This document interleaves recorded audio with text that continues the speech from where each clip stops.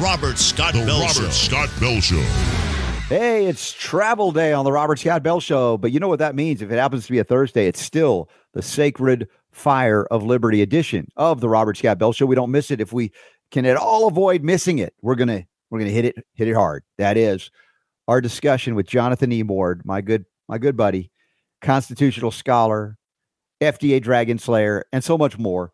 Man of great integrity. We just love getting together and having our discussions. And so I'm heading up to the U.S. Health Freedom Congress today. It starts tomorrow. It's a 2-day event. And for those of you who can make it, Minneapolis, St. Paul, just outside of the airport there. And Diane Miller and a whole host of a lot of other people. Scott Tips from the National Health Federation is going to be honored.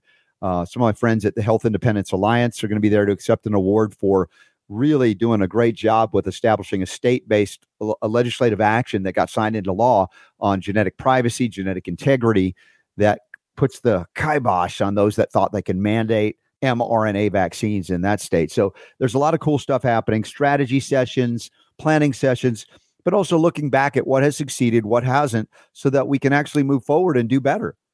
When we know better, we must do better. And, that's what Jonathan Emord's been doing for decades now in battling the bureaucratic oligarchy, recognizing that even in victory, as we talked about this, let me bring Jonathan into the mix here, Super Don, if you don't mind. Even in victory, as you've talked about this, I think a little bit on the air and behind the scenes, we've chatted about this, that despite all of the wins, you find that the oligarchy doesn't necessarily acknowledge what the courts have told them about their behavior. You're going too far. You're violating freedom of speech. And they're like, okay, you won that one, Jonathan, but we're still gonna do all our dastardly deeds no matter what you say or the courts say. So it's to say it's out of control is an understatement, this oligarchy. That's true, Robert. Famously, Eric Blumberg, who is the assistant chief counsel of the FDA, told me after the Pearson victory, I never revealed this while he was alive, protecting his position. I didn't want to be responsible for any harm coming to him. Yeah. He told me very frankly in a discussion, he called me directly after the Pearson decision came down and told me that the FDA will never, ever, ever implement the court's order. Wow. And use those words. And I was shocked because to have a person inside the chief counsel's office with knowledge explained to me that it was the intention of the commission of the Food and Drug Administration not to implement a constitutional mandate sent to them by the United States Court of Appeals for the D.C. Circuit, revealed to me in stark terms just how renegade the administrative state is, not beholden to the Constitution, not answerable largely to Congress, and not answerable to the American people. So you've got a bureaucratic oligarchy operating in America. Yeah, and that I want to bring Super Don in the mix real quick because Super D, we've been talking about the things that have gone on under the the COVID crazy couple of years plus that we've been through. And let me see if I could activate. See, there you are, Super D. Oh, he's in, he's out. There he is, Super Don. So here you have a situation, hearing from Jonathan, and of course things that couldn't be revealed initially about court cases, let's say resolving a dispute, constitutional questions. Court of Appeals ruling in favor of Jonathan Emord and his clients. This is related to freedom of speech, related to dietary supplements, selenium claims, scientifically established. And yet you find out that even with the court acknowledging you win, FDA, you got to do this, and you find that this rogue agency doesn't, you're like, I'm just asking you, Super D, where do you conclude as just an average guy looking from the outside in going, hey, I thought the courts were supposed to resolve something and seems to not have done what we thought. Yeah, something's just not right there, is it? It's a major something amiss. Something's not. Yeah, somebody's dropping the ball there. But this is where we get into the genuine, and I feel this from our fellow Americans all over, especially that listen regularly to the Robert Scott Bell Show. You're like, here we are looking for peaceful remedies, rightful remedies, constitutional remedies for what has gone wrong. And Jonathan, you've seen it from the inside, as tight, as close as you can get to this, where you get it all done right. And yet seemingly nothing changes or little changes, and you pull your hair out, you go, well, what is next? I mean, what are they leading us to? And what options do we have before it goes back to Declaration of Independence level interventions? It is very, very concerning, to say the least, that our republic is really being destroyed by people like Joe Biden, Democratic Congress, fueling the administrative agencies to take legislative action that should only arise from Congress and to pursue it through the executive power, which means dictatorship. When you have a president who issues executive orders and uses his administrative agencies to issue orders that themselves are legislative in nature and are new law, you have a president who's usurped the power of Congress and is functioning like a dictator. And that's Joe Biden. And that's the end of our republic. And so in order to reverse that, people who are dedicated to preservation of liberty have to fight. We have to stand up against it. But when the court's orders are not followed, you win a case, and you stood up against it, you win a case, and the court's orders are not followed. That's a constitutional crisis.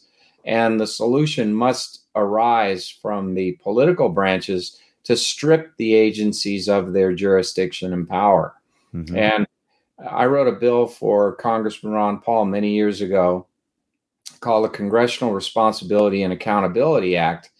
And I would increase that act to state today that no proposed rule of any administrative agency would become effective unless it was first passed by Congress and signed into law, or if there was a veto, it was overridden in the way in which the Constitution provides. And that all regulations should sunset and disappear within 3 years of the adoption of this statute, unless passed into law by Congress. And the effect of that would be to return to our elected representatives responsibility for making laws on our behalf, and would then enable us to vote out the rascals if they authorized any law out of an agency that we disagreed with. Do you remember when I remember when you wrote that for Ron Paul? We talked about it. Do you remember the response in Congress? How many people signed on as co-sponsors, or did it get any traction at all back then? I don't have a clear, distinct recollection, but I believe there were a few co-sponsors, but it never left committee. And that was the same fate of another bill I wrote for Ron Paul, which was the Access to Medical Treatment Act. But the Access to Medical Treatment Act, which morphed into the Right to Try law, ultimately passed because Donald Trump shocked Congress when, during the State of the Union, he said that bill must be passed in this term of Congress, and he put his full weight behind it. That was the first time a president had done that, and indeed it did pass.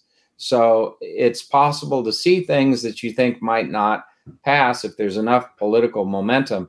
And that underscores the critical importance for everyone who loves liberty, who loves this country and wants to save it, to vote in the midterm elections and kick these rascals who advocate unlimited government and socialism out of their political offices. Anybody who voted with Biden, time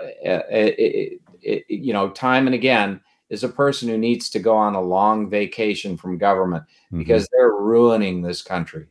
I think, Jonathan, that time permitting, there may be other opportunities to submit that congressional, Accountability Act. It was basically setting the stage for, putting the limitations on the oligarchy and making Congress responsible for actual laws to be passed, rather than putting all the rulemaking up to the executive branch in violation of separation of powers.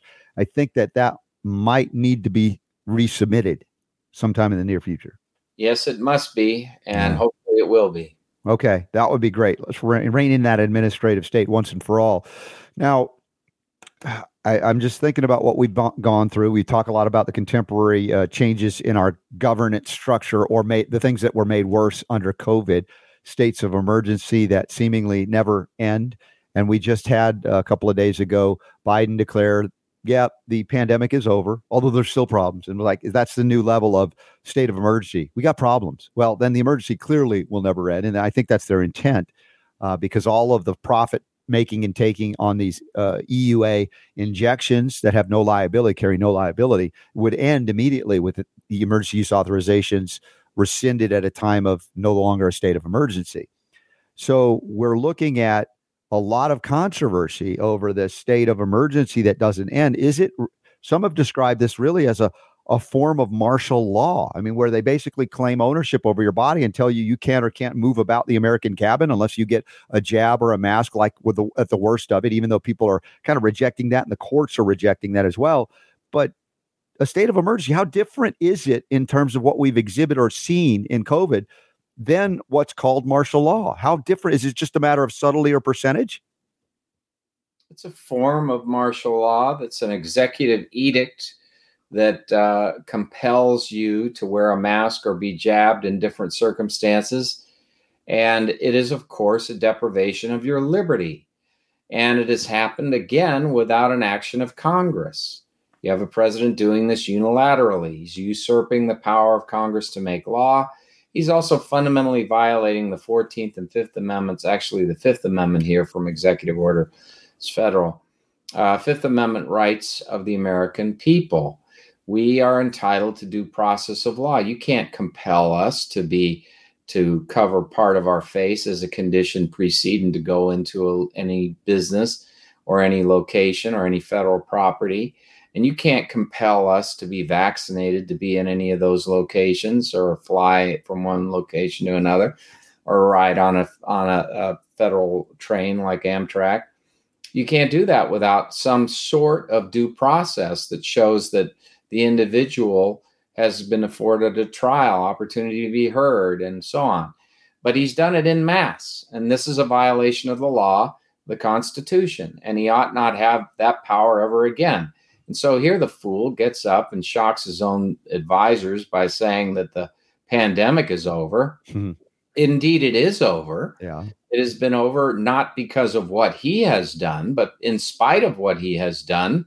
The course of the disease has enabled so many people to have natural immunity that it's no longer a threat. This was predictable. This is what we knew would be the evolution of the pandemic.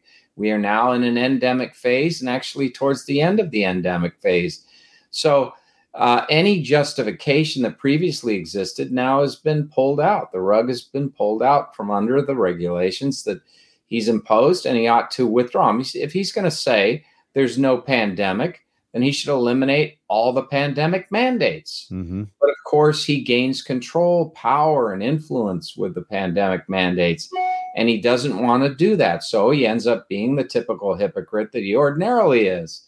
He says there's no pandemic, but he says we must have pandemic mandates. Right. What sense does that make? None. Do the American people respect that? No. Is it going to help him win the midterm elections? No. The reason is that we're not all stupid. We're not a bunch of sheep. The American people are smart. They perceive the world around them. And just as he's not wearing a mask, they don't want to wear a mask. And just as he failed miserably with his multiple, quadruple vax status to avoid getting COVID, they realize that COVID is not going to be prevented by being vaxxed. Mm-hmm. The solution is going to lie in natural immunity. And that's what's happening. Well, it's clear, but those that profit from this state of emergency we're up in arms.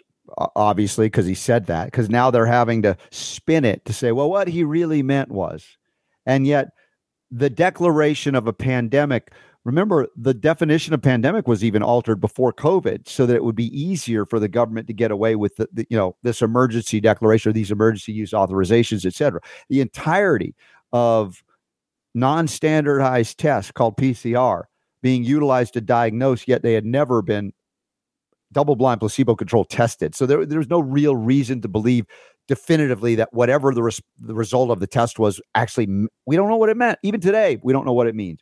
And all of that was depending upon an emergency where what happens just from a human psychology perspective. If you're running from a bear that's chasing you, Are you thinking about higher math or constitutional law issues? You're just thinking, I got to survive. And so when we talk about the issue of stupidity, Jonathan, when we're in a state of panic, all of the blood flows to the movement centers of the body, not higher levels of cognition. And I think the induction of fear in the human populace, the American people, that was done over COVID, created a scenario where we were also made vulnerable to these attacks on our Constitution, the violations of the Constitution. People that were maybe not that dumb became dumb because they were afraid, and they said, okay, here's the exception to the rule. Despite there being no escape clause in the Constitution to do what they're doing, we're going to let it get away with it because we're too afraid, running from the bear, COVID, whatever it was, and we just got to do it. We just got to suspend all limitations on government.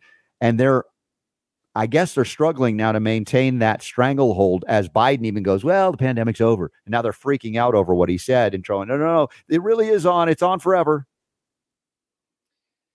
Yeah, they grossly expanded their power using panic as a means, fear tactics as a means to scare people into giving up their rights. And that happened on the federal level and it happened on the state level.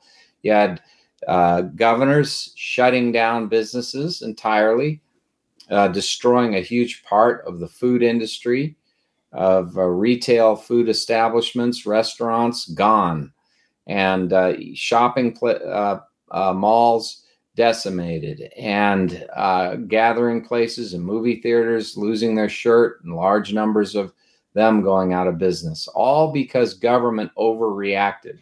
And because government presumed to replace your individual physician's advice on how best to handle this situation for you. And despite all the evidence about ivermectin and about hydroxychloroquine, they kept that evidence out of the public domain. They prevented scientific debate. We had no evolution of science in the typical manner. And so we lagged behind in saving people. Had we had ivermectin and hydroxychloroquine available ubiquitously around the United States and gave doctors the freedom to prescribe it early in the case of disease, so many people would have been saved who died. So many people's lives would have been saved. Instead, Joe Biden beat that drum about vaccination over and over again, would not allow any other sound in the room. And the consequence in the end, we discover that the vaccine is not the panacea he promised it would be. We discovered that the vaccine rarely provides sufficient adequate protection because it only focuses on the spike protein. And we're only talking about one version of the virus as it mutates thousands and thousands of times. So we also discover that fulsome immunity comes from natural immunity, that immunity addresses not only the spike proteins, but all other aspects of the virus and provided more fulsome protection against variants. And all of that came to pass, and the government's first reaction was to suppress it. They prevented us from hearing about it. They prevented our doctors from telling us about it. They had a unified approach with control through medical boards over doctors, through the public health authorities, through the CDC, through the FDA. It was censorship writ large, and it proved itself once again to be the bane of progress, to be the source of death and destruction in our country. We should never allow our First Amendment rights and our rights under the Constitution, the Fifth Amendment, the 14th Amendment, to be taken away from us again, like it has been in that pandemic. And arguably, government kills and killed more people during COVID than COVID did. How do I know? Well, the vaccine didn't work. We know that. And guess what? The protocols that they pretty much mandated that hospitals do were deadly. Once again, killing people, where the doctors that we featured on this show were saving people's lives despite all of the attacks on them by the media, by government, etc. And they were utilizing generic medicines in combination with dietary supplements and other basic level interventions that did not require patent protection new drugs that were destroying kidneys like remdesivir, and or ventilators that were inappropriately used, when the reality forcing a hurricane force winds into your lungs with air was not really the issue that solved it. In fact, more people died from that as well. So we look at the interventions that were sent from above rather than recognizing and acknowledging. By decentralizing the response and paying attention to where success was, we could have come out of this with a fraction of the deaths, because even people that were suffering from COVID in the worst ways, there were many cases that they were saved because they didn't go down the hospital mandated remdesivir ventilator route. Instead went down the hydroxychloroquine and ivermectin route and supplemental route. So once again, we see government is the great danger to life, liberty, and property, as exemplified by the response from a top-down centralized bureaucracy responding not to the people nor the limitations of the Constitution, but by the real owners and controllers of government at this point, those who have bought the oligarchy and have mandated that freedom shall not exist, especially in the health and healing realm, which is where you and I have been operating for a long time with these messages of we got to tamp down on government here and allow for freedom and innovation to be what leads us to better health, even if you say public health, which I think is a legal fiction, but still the public, whatever you define that to be, would be much better off had we decentralized the response to COVID. You bet, Robert. I mean, this one-size-fits-all approach that the federal government adopted to this has been utterly disastrous all across the board. I mean, look what they did to kids. They masked kids forcibly. Yeah. They destroyed many of their opportunities to learn, so much so that they're behind several grades.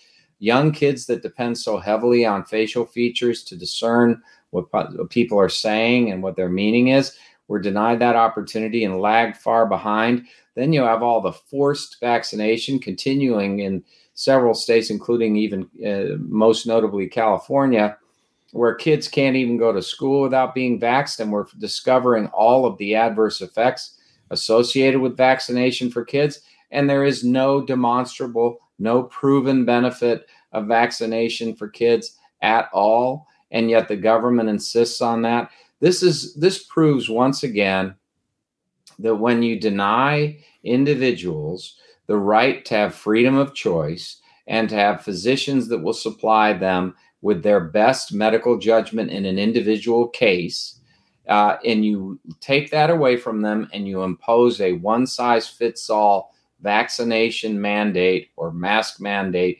as the solution, you fail miserably, because in the end, we're each different. We each have different biological circumstances, life phases, different challenges based on health challenges and so forth. These things need to be addressed expertly, and we need to trust a decentralized system of individual physician direction and choice. And if we had done that, I am so confident that we would have had so many more people survive. Oh, absolutely. If you could, someday there will be perhaps a way in which we can fairly attribute the full extent to which the government's approach caused deaths. Yeah. I am confident that the government has caused numerous people to die because of the failure to allow full information, full discretion on the part of physicians in combating the illness in specific patients. Time and again, physicians that I represent communicated to me that they knew they should be prescribing ivermectin. They knew they ought to be prescribing hydroxychloroquine. They knew that they ought to be taking into account certain factors that ought to be availed of to prevent people from going on ventilators early in the treatment of these patients. Yeah. And yet, for fear of their losing their licenses, they were unable to transmit that information to patients, and patients died. So we have culpability not only in government, but those who believe the lies or perpetuated the lies in the media. The media has been absolutely complicit in the killing fields by engaging in censorship. Those who were encouraging the social media networks to suppress information that was going contrary to the narrative. We've seen so much of that now, more and more of the overt collusion via government officials. That's clearly a violation of the First Amendment. That was not where they were pawning it off and say, well, these are private entities making their own decision. Clearly, they were being intimidated and coerced via government, which is another aspect. And we talk about violations of constitutionally protected rights, let's just call it that. You mentioned it in the discussion we've just had, but I want to talk to you about one of the most brilliant moves by any governor ever, Governor DeSantis, sending those illegal immigrants in Florida up to a sanctuary state/city, Martha's Vineyard last week. And what the results are as suits are being threatened in violation of apparently 4th and 14th Amendment protected rights. We're going to get to that in a moment. Let me just pause for a moment and say thanks to those who support us for being here to do this show 2 hours plus a day, 6 days a week, including our special hour together with Jonathan Emord, known as the Sacred Fire of Liberty Hour. And that includes some of those upcoming events that we have. And we're going to be together at the Health Freedom Expo I say this again, outside of Chicago. Because anytime I say this, Jonathan, it's in Chicago. Like, ooh, I don't want to go to Chicago. I get it. I don't either. But it's outside of Chicago far enough. Vouch for me here, Jonathan. You were there before, too. Tinley Park. You don't feel like you're in Chicago at all, even though. Not at all. It's a suburban area. Look at that. my daughter and her silly hat and a kitty cat. What was that animal she was carrying? It was on her head. I don't know what. No, the cat. She had a cat and then something on her head that looked like an animal from anime. Yeah, that was tremendous, Robert. That was a gift. That's why you got to watch the show, not just listen to it later. Y'all listen to the podcast. You never know what'll pop up on screen. You never know, Robert. You just never know. Here we are being all serious about stuff too. Far away from the COVID thing, I just want to say something that people need to take note of. From the very start of this whole thing, you have been spot on all this. You've been calling out the government. You've been complaining about the censorship. You've been explaining about the alternatives. You've been explaining. And then you were quite courageous because you were taken off numerous platforms. You were completely silenced on a number of platforms because you had the temerity to tell people the truth about what you were discovering. And the government did not like it, and big tech didn't like it. So they knocked you off those platforms, and you're still off some of those platforms. Yeah, we had nearly 500,000 views on YouTube when we were knocked off, completely deplatformed. Super Don was pulled off. He had his own separate account just the other day. And I'm thinking, gosh, if they're going after Super Don, they're really desperate. They don't want anybody to know anything. And then the big podcast site, Spotify. But thank goodness there are others that have opened up to us. And, I mentioned we had Clay Clark on just a couple of days ago, and Clay invited me to be a speaker at one of his Reawaken America tour events. And there's some really cool people I'll get to interview when I'm there, if I can make it, for the one in Branson, Missouri, I think the 4th and 5th of November.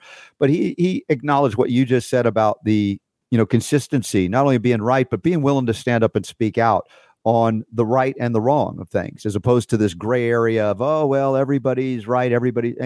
It's like we've got to have principles on which we can lay a foundation so that we can actually have honest discussions that may involve discrepancies or disagreements, but where the foundation lies. Whereas right now with, COVID and the emergency states, we can't even find solid ground anywhere. And as I said about many of these controversies, even in the scientific and medical realm, one of the consistencies I think that I have also brought out to people is like, we defend freedom first. This is about freedom. This is not about me saying what I believe goes, or I want everybody to adopt my perspective. This is about where innovation happens in response to real or imagined crises. And in this case, there was reality to the crisis. Yet much of it was overblown to the point where, as we've discussed already today, which I think is so profound and important for the future, that this shouldn't happen again, that you remember it was government intervention. Much like Ronald Reagan had said, government is the problem. It's not the solution to the problem. Clearly prophetic again, because government made whatever problem we were facing with COVID, I say 1,000 to 1,000,000 times worse because of just what you described as well. You talked to many physicians who were your clients. I was meeting with physicians regularly off the air, much less discussing it on the air. And they were telling me firsthand of their successes in treating COVID without resorting to the things that the government said you had to do.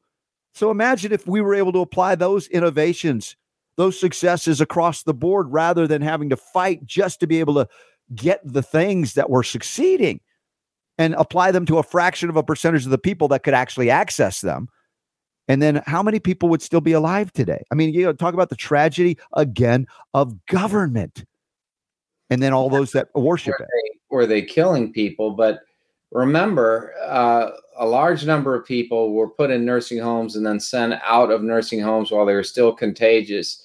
I mean, they were put in the hospital and then sent out of the hospital back to nursing homes while they were still contagious and killing enormous numbers because of that stupidity and cruelty. But then also they denied their loved ones the opportunity to see them for extensive periods. In fact, many times months on end, people were not allowed to see their loved ones. Many people were deprived of the opportunity to see their loved ones who died during those intervals. And what outrageous cruelty that was. I mean, if a person who loves another person wants to see that person, even if they're ill, what power is the government exercising? What power are these institutions exercising that should deprive them of that right to see a loved one in a dire circumstance? They should have allowed that. That's so cruel. And that happened over and over again all across the country. It was just a disaster. And this is where I try to find a way to bring folks together. As much as we all have disagreements with people on the left, you think that they would align with, hey, we should certainly allow for loved ones and supporters of people who are ill to come together if they choose to do so. But the violence of government to prohibit, I mean, it's like, ugh. And these people. How about Biden? Biden's always trying to divide America based on race, based on gender, and then based on COVID vaccine status, based on this entire fabrication, lie from the start that if you were vaccinated, you couldn't transmit COVID, that you couldn't contract it and transmit it. And that was an out and out lie. They knew it from the start that you could actually get COVID, even if you were vaccinated, that you could actually be a carrier of it and transmit it to others. And so there was no difference between the non-vaxxed and the vaxxed on who could carry and transmit. It was universal. And yet they tried to, because that was a critical distinction, they lied to us about it, again, to try to get everybody vaccinated. They made the unvaccinated the villains. And now, as we know, the unvaccinated were smart indeed, because they got natural immunity. Over 80% of the American population has natural immunity, and that is better than vaccinated immunity. Yeah, clearly. So again, these are lessons that are being, I guess, learned in real time. I hope and pray, especially for our kids and their kids, that, you know, the warnings of our founders is the danger of large centralized bureaucracies, a government that is not constrained by limitations thrown into written, not casually, but with great intent and historical understanding of law and other things, to limit government so that these tragedies and disasters could be avoided. And that, you know, even in the face of something, let's just say this were a natural phenomenon, COVID, and not a gain of function, oops, coming out of a China lab scenario. In either case, the response by government to panic and limit freedom and control all response in a centralized way is so patently stupid.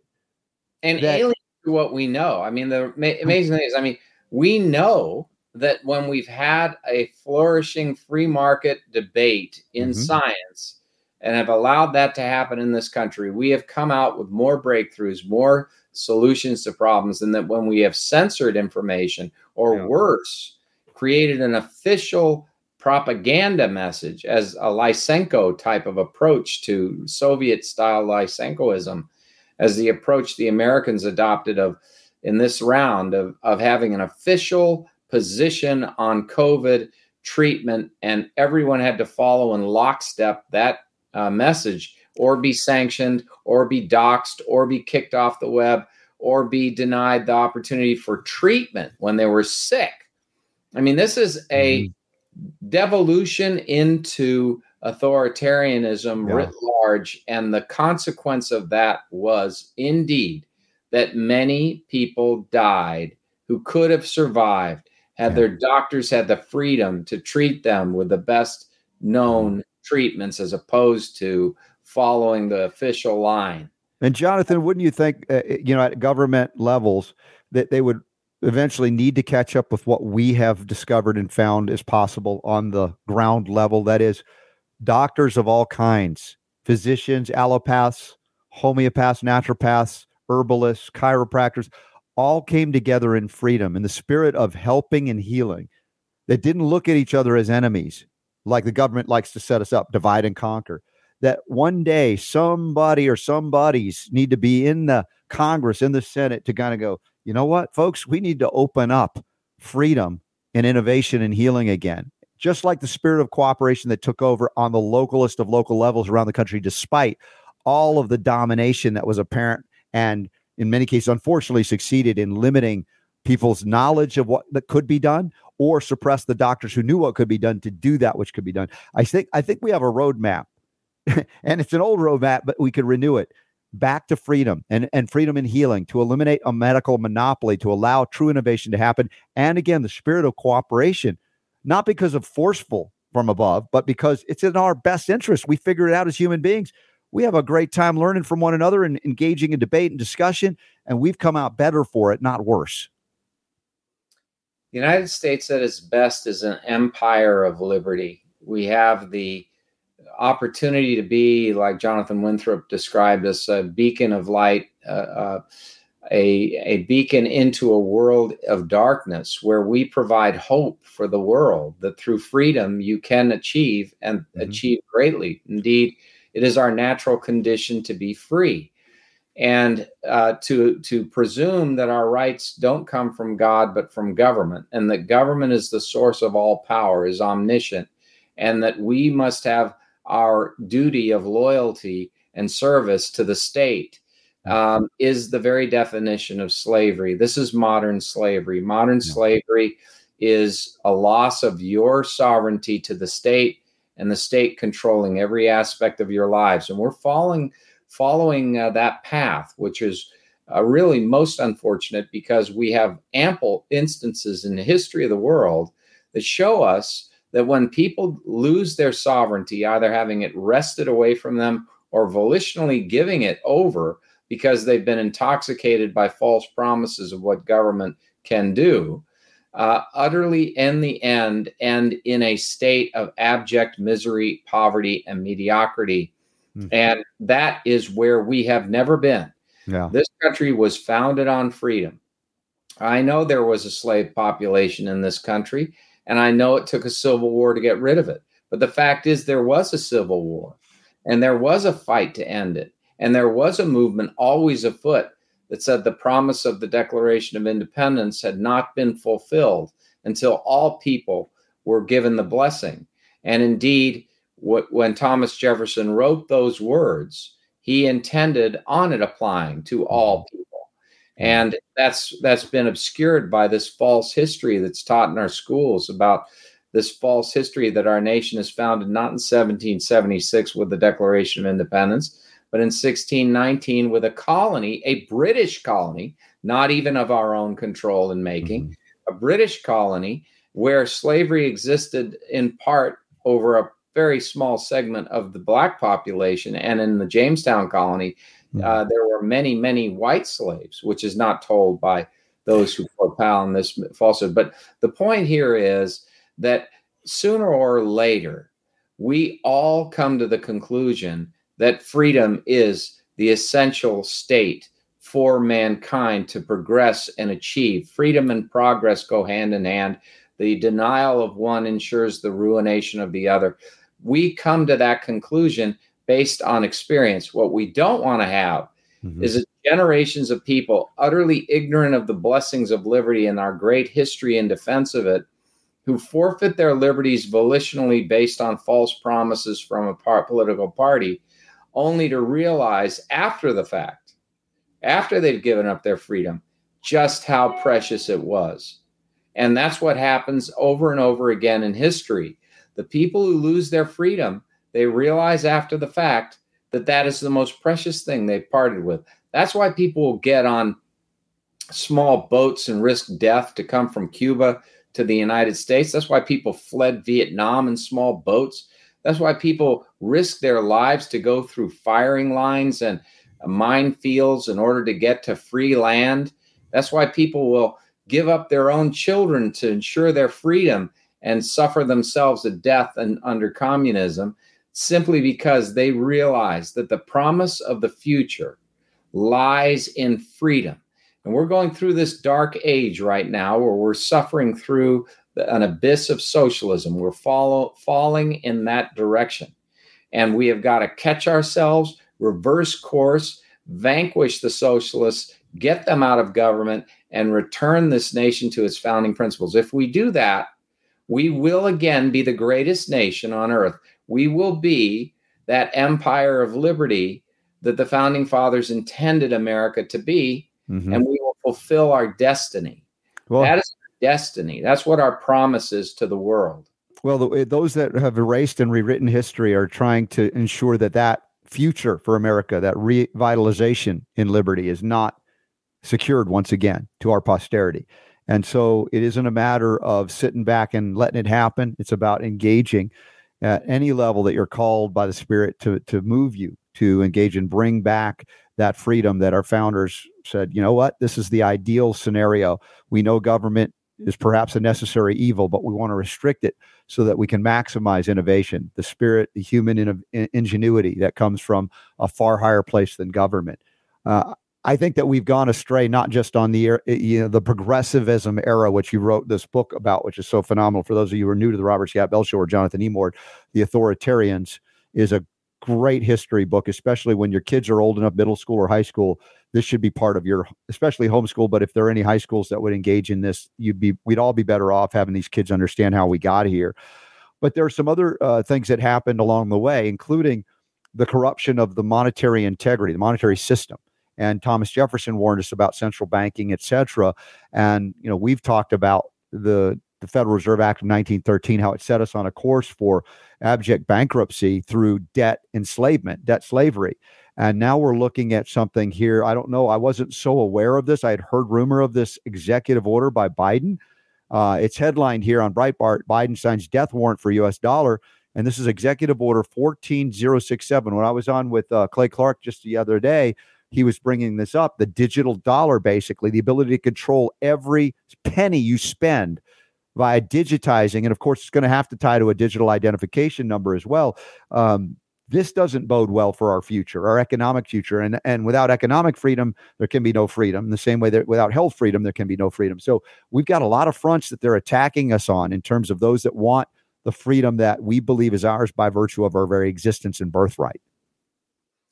The dollar or any currency is best decentralized and allowed to be used by people in their own discretion and by private businesses in their own discretion, because that defines our freedom. So much of our freedom is defined by how we elect to spend our money and by how we choose to spend it for candidates for office, for goods and services, for charities, for organizations that we associate with.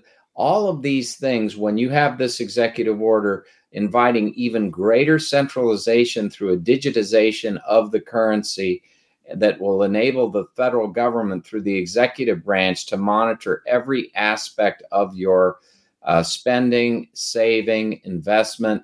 This is extraordinarily dangerous because it is a deprivation of your privacy to such a great extent, and it enables political figures to manipulate the market in favor of their own choice political objectives. Even in this executive order, you see it overtly discussed about the use of this system to benefit classes that are considered underprivileged by the administration.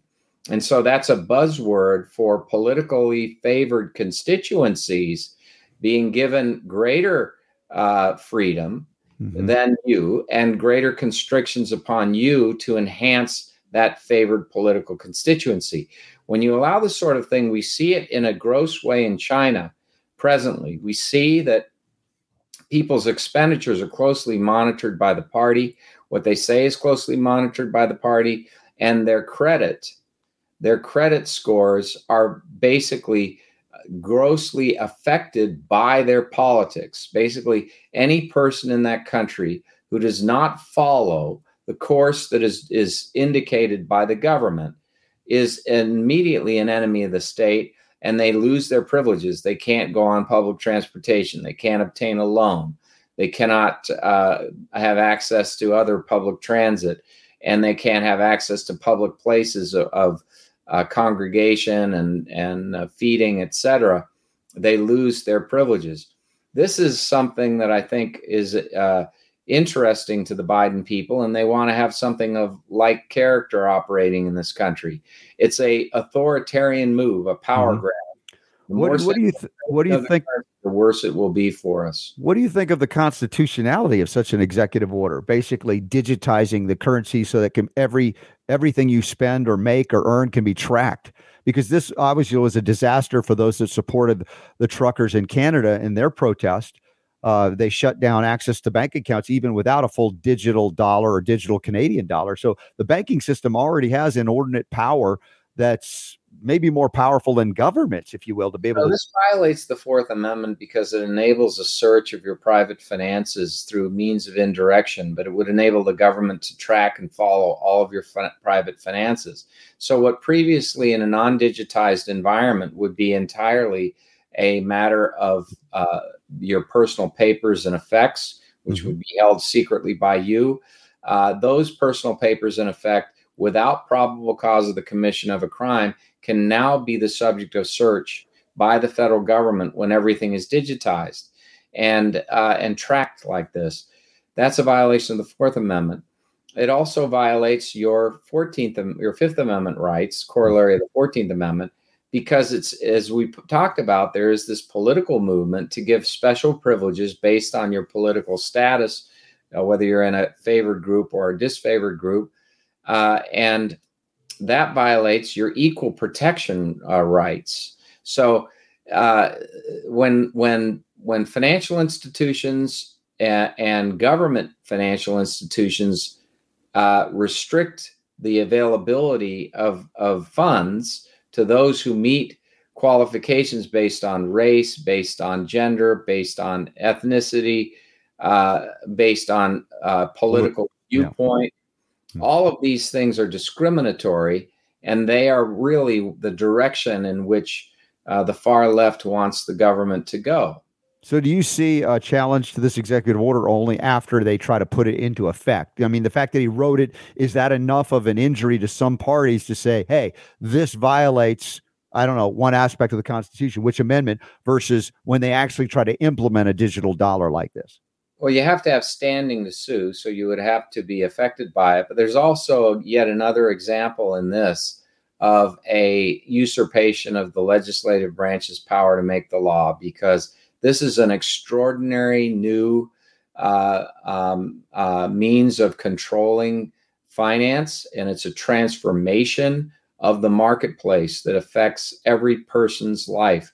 So it's there's no question but that this action is a major action and raises major questions as to whether or not it must first go to the legislative branch. Of course, it must, and therefore it's a usurpation of legislative power yet again by the president.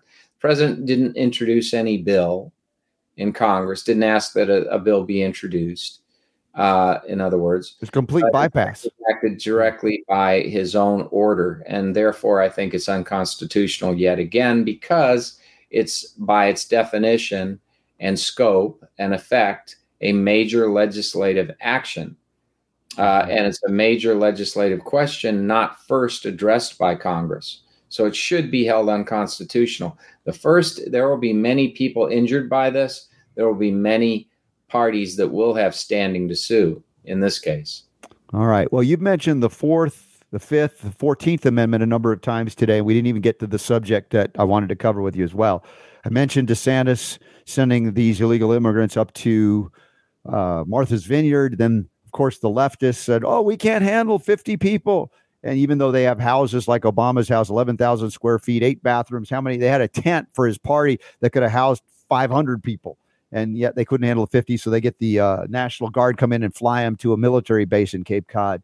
Now, apparently, there's a class action suit by these immigrants, illegal immigrants. I don't think they initiated it. Clearly, it's some leftist. I'm trying to be nice here, but they're suing DeSantis and the government of Florida in some way for violations of 4th and 14th Amendment rights and violations of the Civil Rights Act of 1964. Now, question, if you enter the country illegally, do you automatically have the same protections of someone who is born here and naturalized here? I got to ask that question as a starting point for the standing to sue in such a case. you shouldn't. And the Constitution, properly understood, would not allow you to have rights that are protected under the Constitution, which apply clearly to those who are citizens of this country. Having said that, even if you presume that these provisions apply to illegal immigrants, they have a terrible problem because the facts just don't support their charges. Their charges are largely hysterical. I think this is a frivolous suit. And the reason is that the actual documented evidence from Florida shows that these people had an option to go or not at their discretion. Some chose not to go. The rest chose to go.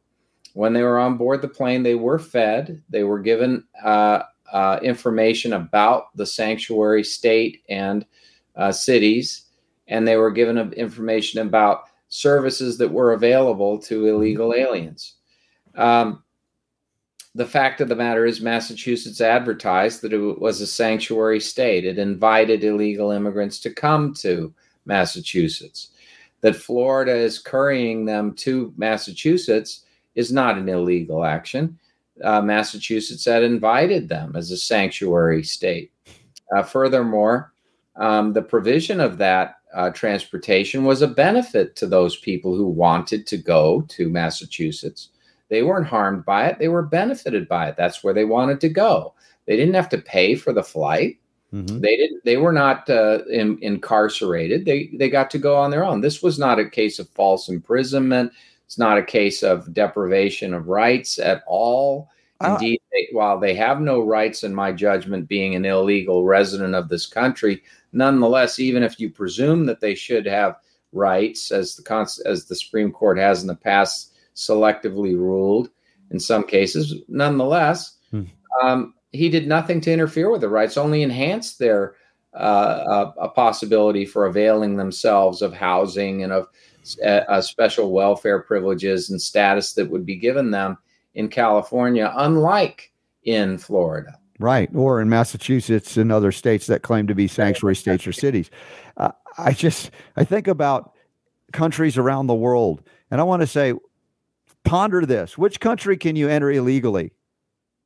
Not the United States. Let's put that aside for a moment. Yeah. And when you entered illegally, Jonathan, you're going to be treated to a free plane trip to an exotic resort where they claim they will care for you and feed you and house you and clothe you and all of those things. Taxpayers' expense, and all of this is at taxpayers' expense. This is a great travesty.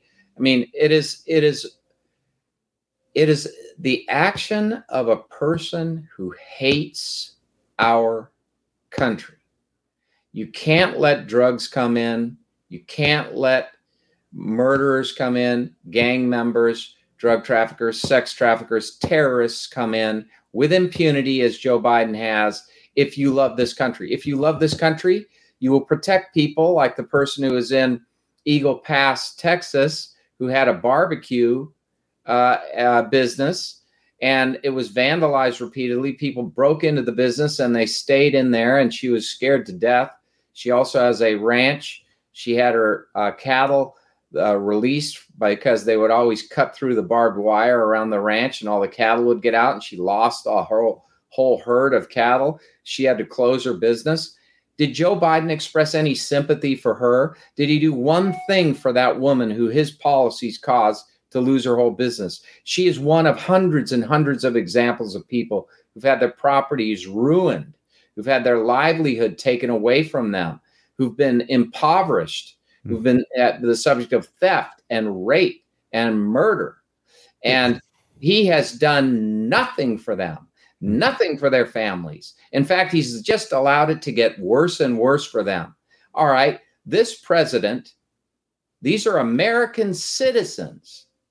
This president is acting as if, and we must conclude by his actions, that he hates America. He's great disdain for the people who really are working, contributing, doing wondrous things to try and help support and defend liberty, cares for people genuinely, not like basically a slogan. But here you have, again, people breaking into a country, wanting to get free stuff, not coming here. Because, look, I am not against people immigrating to the United States. I'm an American. I've been here my whole life. people that are here to do extraordinary things. This is what America made so great, because you could innovate. You were free where you weren't free in your home country. That's why you wanted to come. But if you're wanting to come here just to get free stuff, and that's then right. I mean, we want people to come here from around the world and live here and be productive citizens, if they are productive citizens. If they are people with a special skill, a talent that can add to the country, can contribute to this nation, are willing to reject their own national sovereignty and accept the United States as their country and pledge allegiance to our country and be willing to serve it and be willing to pay taxes and have the talents necessary to do it and have no criminal record and are honest brokers, they are the people we want in this country. But what he's doing is letting people who at the start are willing to break the law to get in here, and he's ending up allowing a large number of sex traffickers, drug traffickers.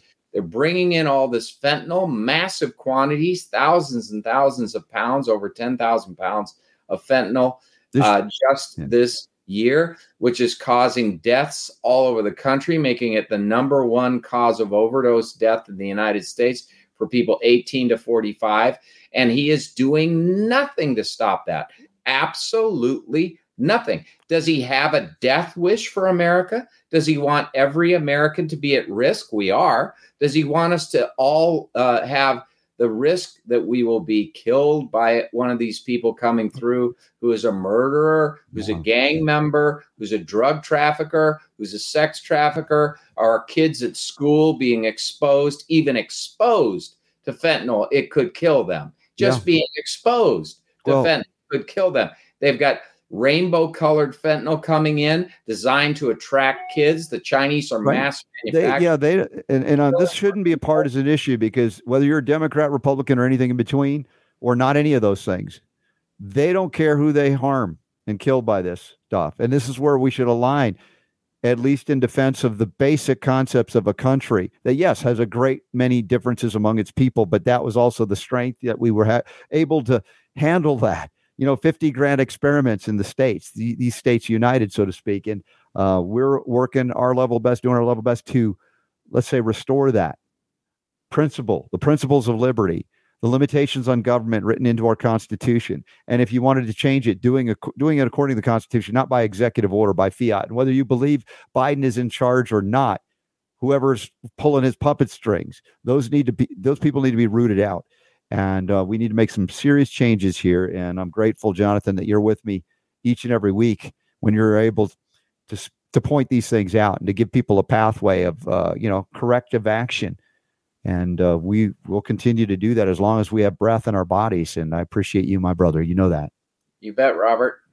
Thanks so much. That is the Sacred Fire of Liberty edition today of the Robert Scott Bell Show, heading up to Minnesota for the U.S. Health Freedom Congress. Jonathan, thank you again.